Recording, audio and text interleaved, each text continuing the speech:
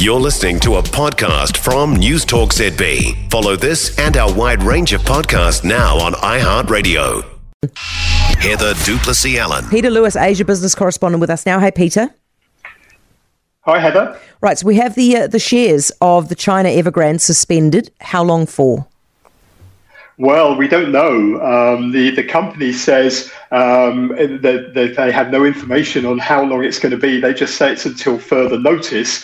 Now, Evergrande has only just come out of a 17-month suspension back in August. It was suspended for 17 months because it failed to file its audited accounts in time. And it's only been trading for the last sort of just over a month and a half or so. And what's happened is on Thursday evening, after the stock was suspended, Evergrande issued a statement to say that its chairman, Hui Kai-yang, has been put under police surveillance. Now, I have to quote the very words that they used here because it's a bit odd. Evergrande said, Mr. Hui, and I quote, has been subject to mandatory measures in accordance with the law due to suspicion of illegal crimes. Didn't give any further details than that, but it obviously begs two questions. First of all, what are these mandatory measures? Well, it seems to be some sort of police detention, short of a formal arrest. Doesn't mean to say he's going to be charged with a crime, but nevertheless, he's being held at some location and is not allowed to leave that. And we're not quite sure where that is or what are the reasons for it, other than he's suspected of illegal crimes, which begs the question, had he done some legal crimes, would he be okay by now? But they say nothing about what these alleged crimes are supposed to be. But we do know that a couple of years ago, Evergrande siphoned about 2 billion yuan out of its Hong Kong subsidiary over to the mainland. And this was sort of belongs to shareholders, this money, but it used it for its own purposes to try and pay debts and try and pay off some of its liabilities in the mainland. And there's an investigation going on into that. So these illegal crimes, as they call them, could be related to that.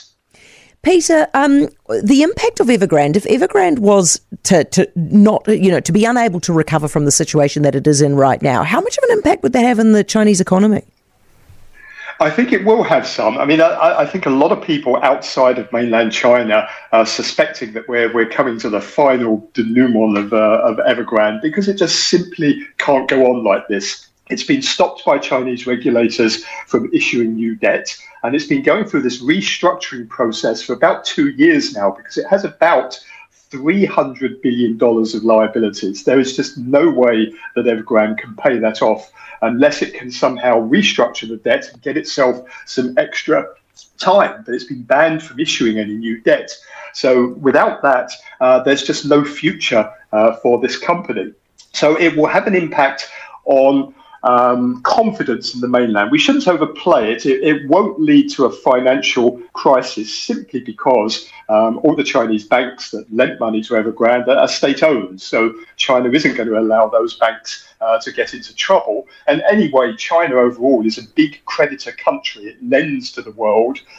All the debt it has is its own currency. So it's not going to have some financial crisis as a result of this, but it will have an impact on confidence. And people are already very reluctant to buy homes. There is a massive oversupply of property on the mainland. There's something like 600 million homes on the mainland available.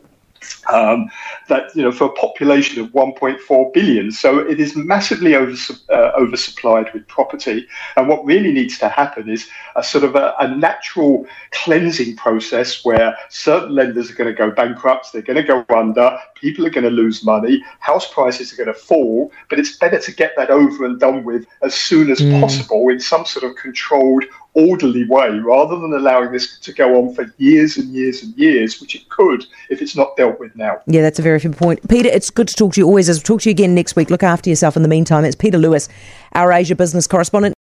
For more from News Talk ZB, listen live, on air or online, and keep our shows with you wherever you go with our podcasts on iHeartRadio.